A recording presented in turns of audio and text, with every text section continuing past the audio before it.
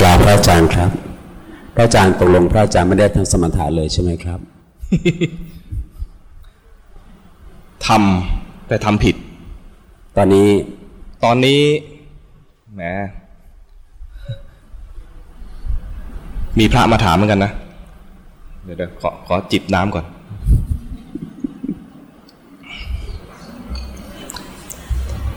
ช่วง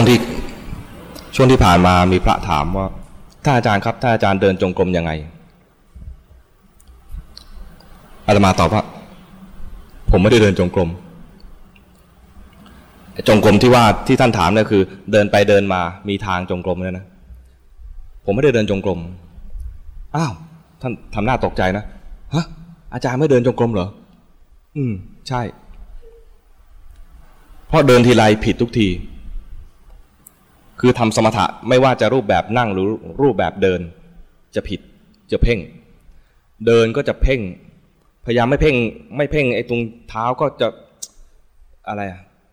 เพ่งที่ตัวเดินแล้วก็เจ็บขาเจ็บเข่าแปลกเดินไปเดินมาเนี่ยนะไม่เจ็บไม่เป็นไรพอเดินจงกรมเจ็บเข่ามันเพ่งแล้วก็การทิ้งน้ำหนักการถ่ายน้ำหนักผิดปกติหมดเลยไม่ได้ใช้วิธีเดินจากกุฏิไปศาลาเดินจากศาลากลับกุฏิรู้สึกตัวเผลอบ้างเผลอมากด้วยเผลอมากๆเลยนะแล้วรู้สึกตัวบ้างใช้วิธีอย่างนี้เอาคือใช้เดินแบบธรรมชาติไม่ใช่เดินไปเดินมาตามทางจงกรมเดินไปเดินมาตามทางจงกรมเนี่ยก็ดีเหมือนกันสำหรับคนที่ทำแบบนี้แล้วไม่ผิดคือไม่ถลำไปในความคิดไม่เผลอเพลินไม่เผลอเพ่งคือเผลอเพลินเนี่ยไม่ค่อยมีปัญหาไม่เผลอเพ่งอาตมาจะมีปัญหาว่าเพ่งแล้วไม่รู้ว่าเพ่งแล้วคิดว่าเพ่งน่ะดีเพราะนั้นถ้าจะเดินจงกรมสำหรับอาตมาเองเนี่ยเดินจงกรมในรูปแบบแล้วผิดไม่เดินดีกว่าแต่ไม่ใช่ว่าไม่เดินเลยมันมีสถานการณ์ที่บังคับให้เดินคือศาลากับกุฏิไม่ได้อยู่ด้วยกันต้องเดินไปเดินมาเดินไปศาลาเดินจากศาลากับกุฏิเดินจากกุฏิไปศาลาเดินไปบิณฑบาตอะไรอย่างเงี้ยนะเดินอย่างนี้เดินภาพบังคับที่มันเป็นธรรมชาติ แล้วรู้สึกตัวอันนี้เป็นปัญหาเฉพาะองค์เฉพาะอาตมาเองบอกกับท่านไปว่าห้ามเรียนแบบบอกพระองค์ที่ถามนะห้ามเรียนแบบเพราะว่าอันนี้เป็นอะไรเป็นเรื่องเฉพาะตัวเพราะเราทำรูปแบบแล้วผิดเพราะอาตมาเนี่ยทำรูปแบบแล้วผิดนั่งสมาธิแล้วเพ่งตอนหลังมันนั่งอย่างนี้นะไม่เอาทำท่าแบบมาตรฐานด้วยนะนั่งแบบจับเข่าแล้วก็นั่งตรงลืมตาด้วยซ้ำไปลืมตาแล้วก็เผลอบ้างรู้ตัวบ้างเผลอบ้างรู้ตัวบ้างบอกท่านไปอย่างนี้ท่านก็ถามว่าอ้าวอาจารย์ไม่มีรูปแบบเลยอย่างนี้แล้วท่านอาจารย์ใช้อะไรเป็นปีติหล่อเลี้ยงชีวิต เพราะว่าเวลาคนมาบวชเนี่ยนะมันไม่มีความสุขอื่นต้องเอาสุขจากสมถะเป็นเครื่องหล่อเลี้ยง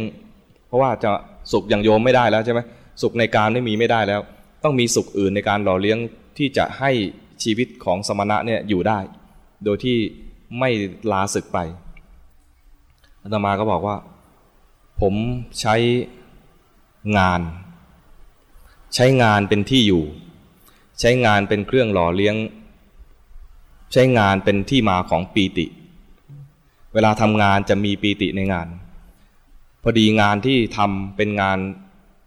านเกี่ยวกับธรรมะงานแรกเลยคืออ่านหนังสือบันทึกแล้วก็แจกเป็นซีดีหนังสือที่เราอ่านก็หนังสือดีๆทั้งนั้นเลยดีๆทั้งนั้นเลยนะไปฟังนะดีๆทั้งนั้นเลย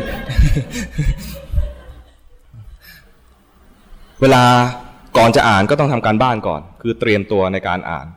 นแล้วก็ซาบซึ้งเท่าที่เราจะซาบซึ้งได้นะเห็นดีแล้วจึงอ่านเห็นดีแล้วจึงตกลงใจที่จะอ่านหนังสือเล่มนั้นเวลาอ่านไปมีคนชมก็ดีใจบ้างนะเวลาคนชมว่าท่านอาจารย์เสียงเพราะจังเลยอะไรอย่างเงี้ยนะดีใจนะแต่แค่นี้เหรอ คือไม่ได้มันก็ดีใจในแง่ที่ว่าเขาชมว่าเราเสียงดีแต่ไม่ปีติไม่มีปีติเพราะว่าความเป็นพระมันไม่น่าจะอยู่ที่เสียงดีความเป็นพระดีไม่ได้อยู่ที่เสียงดีความเป็นพระดีน่าจะอยู่ที่การปฏิบัติดีเขาชมว่าเราเสียงดีแสดงว่าเราปฏิบัติไม่ดีไม่มีดีในแง่ปฏิบัติให้เขาชมยังต้องพัฒนาตัวเองต่ออย่างเงี้ยนะก็ต้องอาศัยอย่างเงี้ยเป็นเครื่องกระตุ้นผลักดันตัวเองไปเรื่อยๆมีปีติจากการทำงานมีปีติจากการที่จะมาอธิบายเท่าที่เราเข้าใจบางทีอธิบายให้คนเข้าใจได้นะปีติเกิดอธิบายเขาติดขัดตรงนี้อธิบายเขาพ้นไปได้รู้สึกปีติเกิดขณะนั้นปีติเกิดให้ท่านดูเลยอธิบายให้ท่านฟังตัวนี้นะขณะนั้นนะตรงนั้นนะได้ปุ๊บปีติเกิดขนลุกเลยเนี่ยเปิดให้ท่านดูผมปีติเกิดครับตอนนี้ บอกพระโอ้จริงบอกปีติเกิดง่ายปีติเกิดจากการที่ทำงานแล้วมีประโยชน์ปีติจากการที่เราพูดแล้วมีประโยชน์งั้นก็ต้องระวังรักษาข้อวัดปฏิบัติของเราในแง่ที่ว่าไม่มีข้อวัดในแง่ที่จะทำในรูปแบบคือเดินจงกรมนั่งสมาธิไม่มีตรงนี้ก็มีสิ่งอื่นที่มาทดแทนเพราะนั้น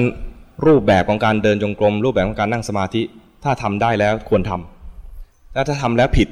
อย่าเพิ่งทำแต่ตอนนี้เริ่มจะทำแล้วหมายถึงว่าพอชักเห็นว่า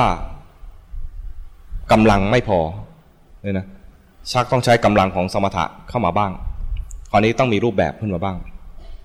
รูปแบบก็ทำเท่าที่จะทำได้เท่าที่เวลาจะมีก็เดินจงกรมเท่าที่เวลาจะมีนั่งสมาธิถ้าตอนนี้ย้ายมาอยู่ที่ใหม่ที่สวนธรรมประสานสุขก็ให้โยมก็ช่วยทำทางจงกรมเดินบ้างไม่ได้เดินทุกวันบางทีก็กลับไปมืดแล้วเดินไม่ได้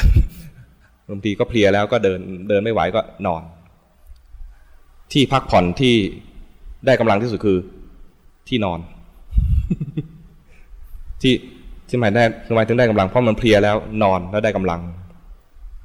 เพราะทำสมถะไม่เก่งวิธีทำความพักผ่อนของคนทำสมถะไม่เก่งคือนอนให้หลับ นอนให้หลับเคยมีคนจีนมาถามคนจีนถามว่าเขาทำสมถะไม่ได้ถ้าจะต้องพักผ่อนทำยังไงอาตมาตอบง่ายๆนอน บอกง่ายเนาะ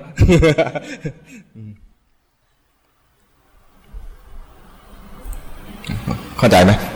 ครับตอบคำถามรู้ป่ะเนี่ย